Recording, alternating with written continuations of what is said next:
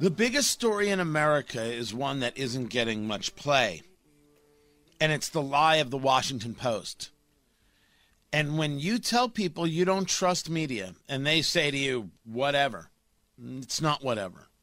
Here's why it is proven true time and again. Tony Katz, 93 WIBC. Good morning. The Washington Post issued a correction.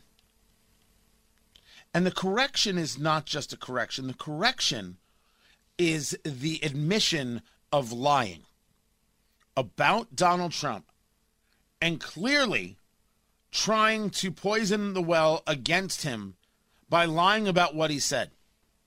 Remember what the lie was. He had a phone call with Georgia and he tried to convince the Secretary of State, Brad Raffensperger, to find fraud. Find the fraud. That's what we were told.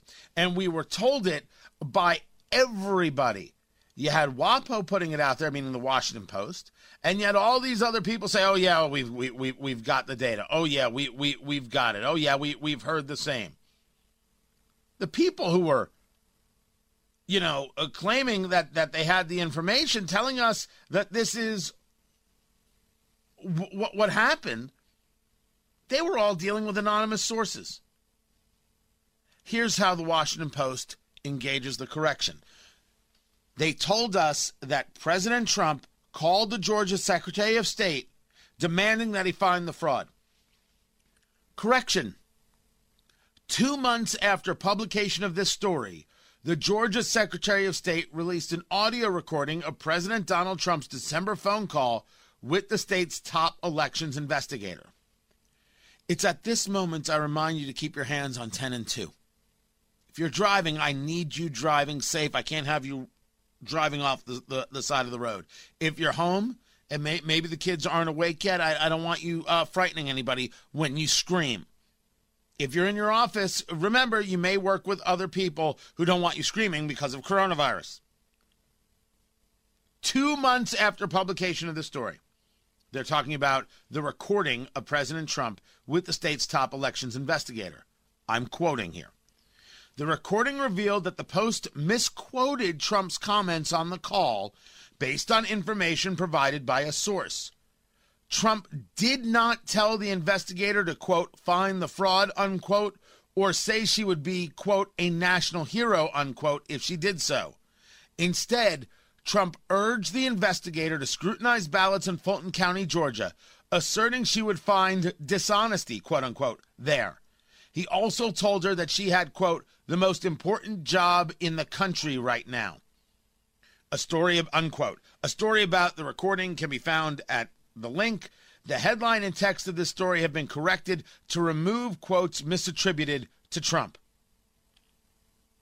They lied. You know how they issue this correction? You know how, by changing the headline to Trump pressured a Georgia elections investigator in a separate call legal experts say could amount to obstruction. That was the headline. So they lied about Trump's call. They never had a source. They never had any honesty. They never checked, double-checked, and rechecked. They said, oh, look, Trump's doing this illegal thing. And everyone said, oh, look, Trump's doing this illegal thing. And everybody bought into it. And that's why no rational person trusts the Washington Post, just like no rational person trusts the New York Times. And to all the media people of Indiana, your job gets made tougher every day because of things like this. I think it would be better if you called them out for their despicableness. I argue that it is true that sometimes you'll get it wrong. Sometimes a journalist is going to get it wrong. This is what you're being told. This is what you're being told. You're checking to the best of your ability, and sometimes you'll get it wrong. I put forth to you that the Washington Post purposefully got it wrong. That they are a despicable outfit. That they are made up at the very top of people who gladly lie because their hatred of Trump overrides their sense of decency and certainly anything regarding journalistic integrity. You want to fight me on this, bro? Go right ahead. I do commentary. There are times where I break news. But I have never once called myself a journalist because I believe that should matter. I have more respect for the profession than the Washington Post. I don't know why other journalists don't. They lied. Beginning to end, they lied. Donald Trump sends out a statement. It's so perfectly and miraculously and amazingly Trump. And what does it say? Thanks, Washington Post, for correcting the record. He then goes into why there's a consent decree. He then goes into the problems of Stacey Abrams, which is absolutely true. There's somebody who needs to be investigated. But thanks the Washington Post for the correction. That's pretty classy, as they say in the business. Washington Post lies. Trust them at your own risk. That's the lesson learned.